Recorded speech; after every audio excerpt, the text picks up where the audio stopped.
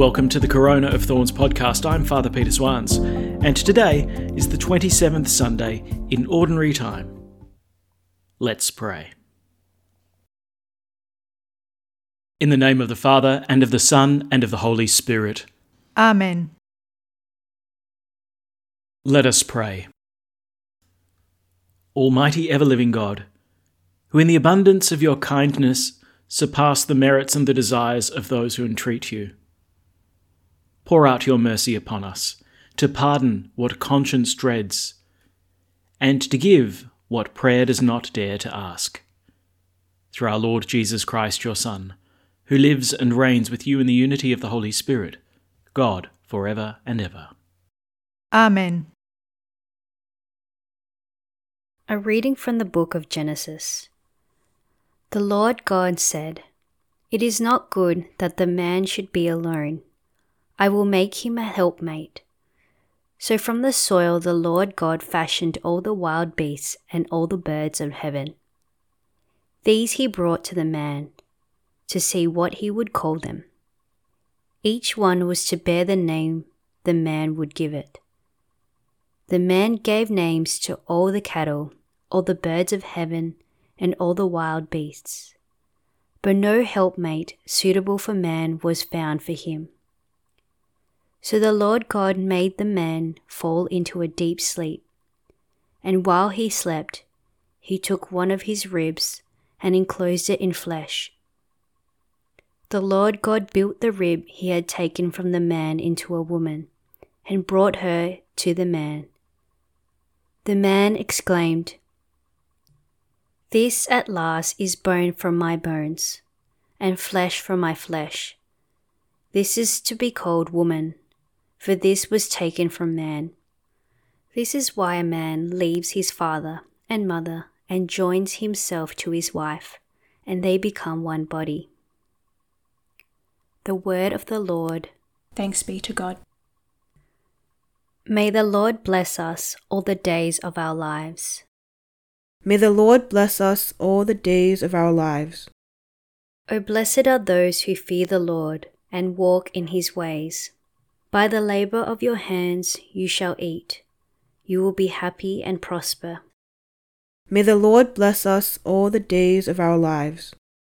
Your wife will be like a fruitful vine in the heart of your house, your children like shoots of the olive around your table.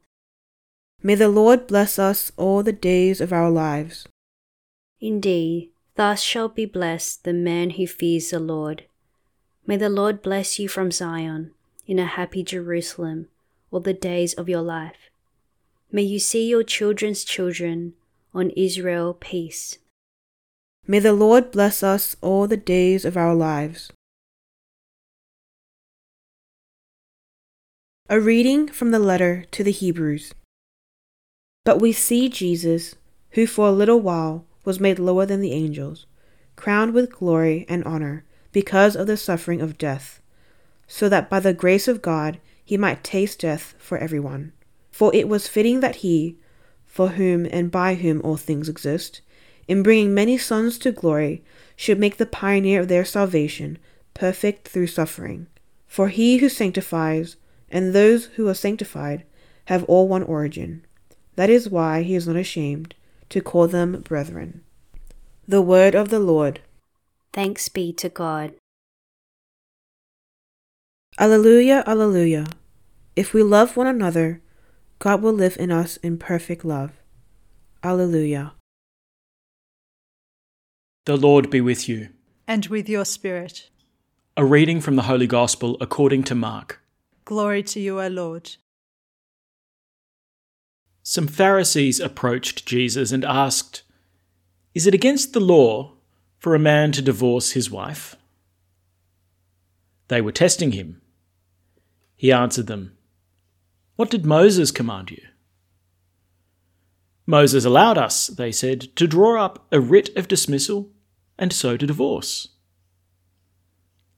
Then Jesus said to them, "It was because you were so unteachable that he wrote this commandment for you. But from the beginning of creation, God made them male and female. That is why a man must leave father and mother, and the two become one body. They are no longer two, therefore, but one body. So then, what God has united, man must not divide. Back in the house, the disciples questioned him again about this, and he said to them, "The man who divorces his wife and marries another is guilty of adultery against her. And if a woman divorces her husband and marries another, she is guilty of adultery too." People were bringing little children to him for him to touch them. The disciples turned them away, but when Jesus saw this, he was indignant and said to them, "Let the little children come to me, do not stop them. For it is to such as these that the kingdom of God belongs. I tell you solemnly, anyone who does not welcome the kingdom of God like a little child will never enter it." Then he put his arms round them, laid his hands on them, and gave them his blessing. The Gospel of the Lord. Praise to you, Lord Jesus Christ.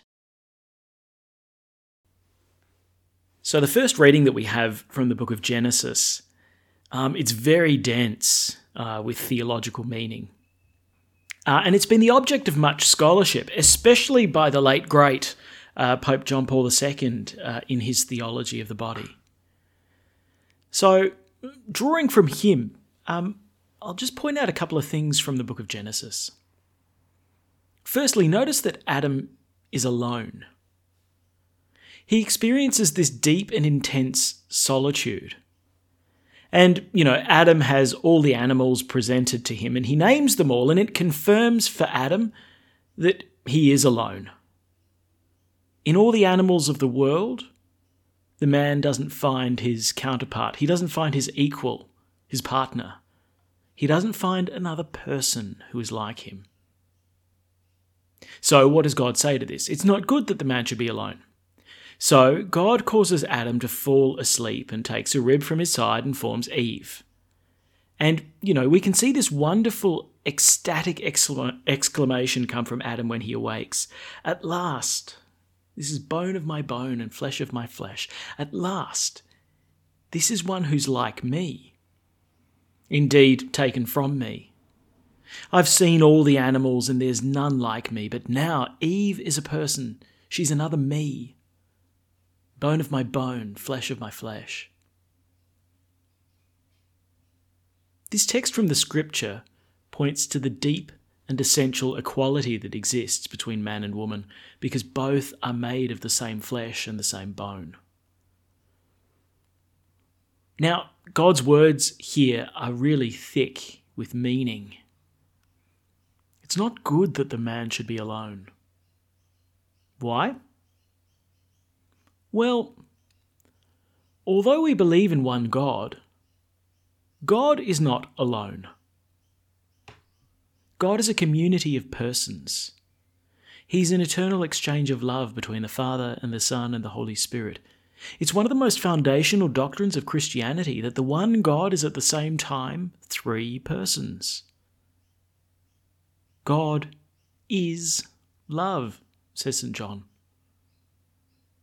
And so the book of Genesis tells us that human beings are made in the image and likeness of God, and it's for this reason that we get this telling phrase from him: it's not good that man should be alone.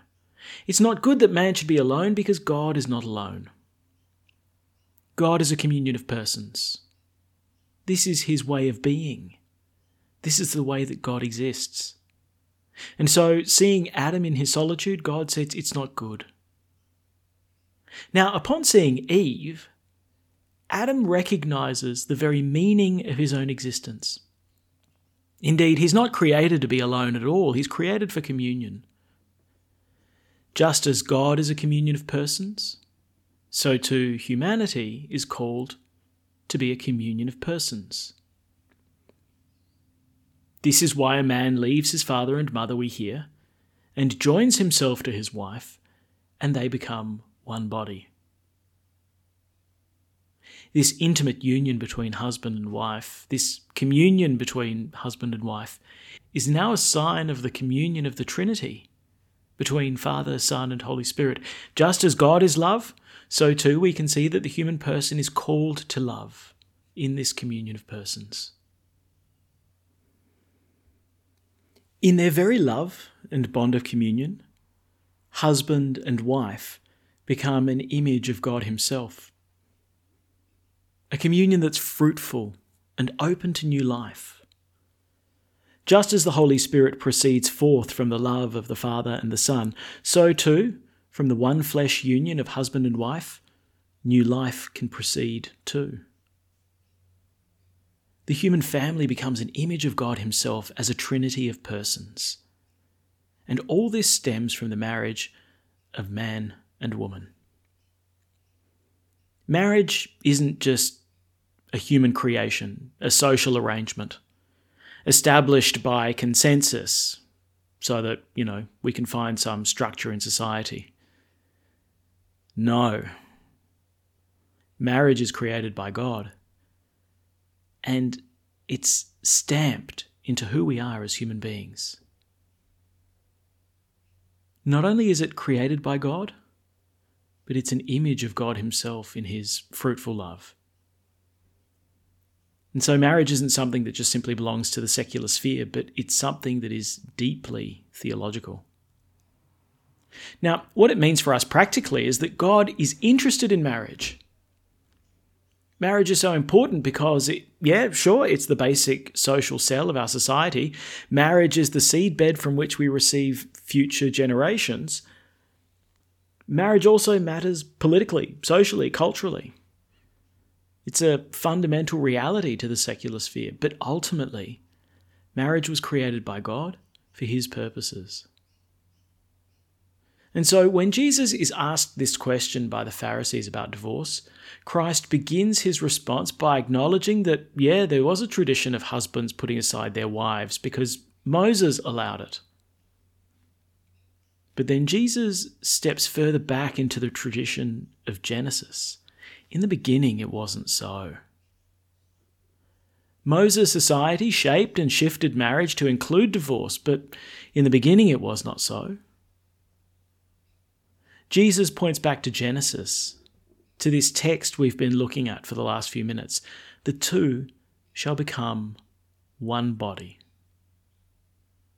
But then Jesus adds this famous line, and that's now picked up in the Catholic wedding ceremony. So then, he says, what God has united, man must not divide. God has created marriage. He has created it to be an image of the very life of the Trinity, as the Father and the Son are in a fruitful exchange of love, from which proceeds the Holy Spirit. So too, husband and wife are bound together in a fruitful exchange of love that is open to receiving new life. God's interested in marriage. He created marriage, and it's a reflection of his very self because God is love. So what Jesus is showing the Pharisees is that God's not neutral before the questions concerning marriage. No, marriage is created by God in order to accomplish his plan.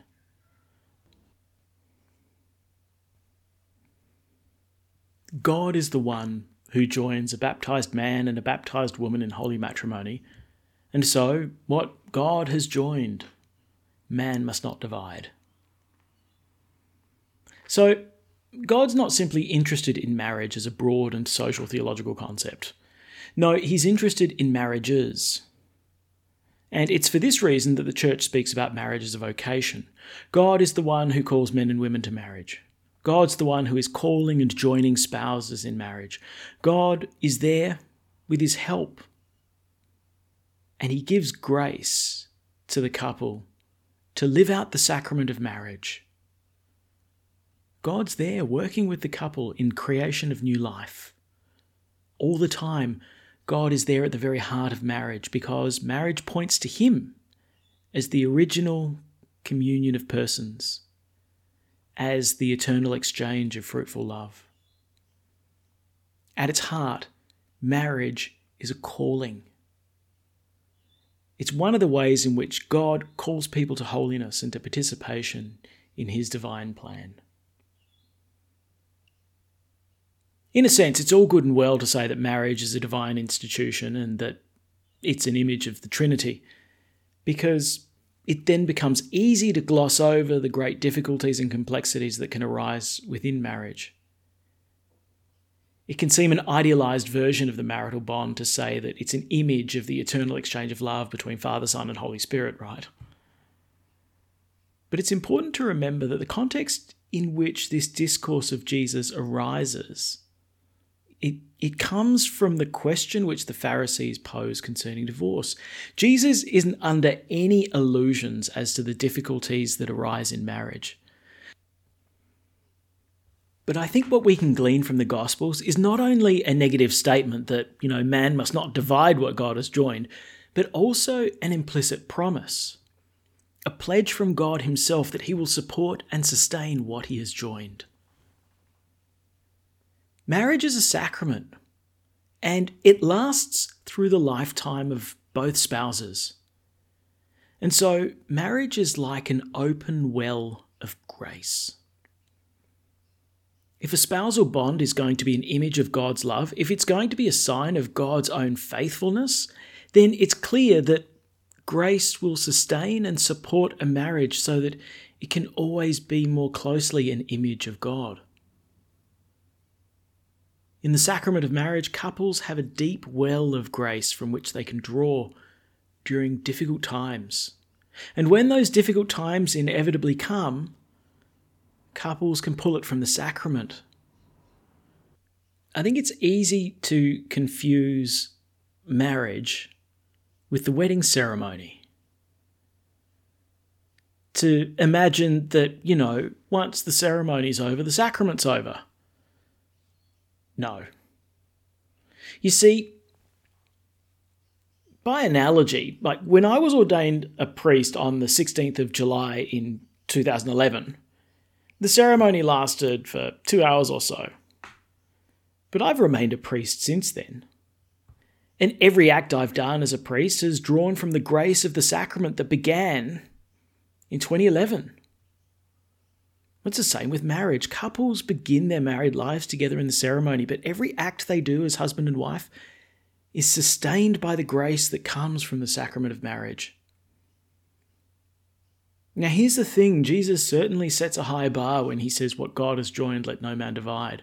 But he also supplies the help and grace that's needed so that all this imaging of the Trinity isn't just pie in the sky theology, but might actually take flesh in Christian marriages. And if it sometimes feels like the tank is empty in marriage, then it's important to draw upon the wellspring of grace that gushes forth from you, from the promise that God made to you when he gave you the sacrament. Because it's the assurance of God's help that what God has joined, he will help to remain joined. Thanks for praying with us, and may God bless you abundantly, so that this day may give glory to God the Father.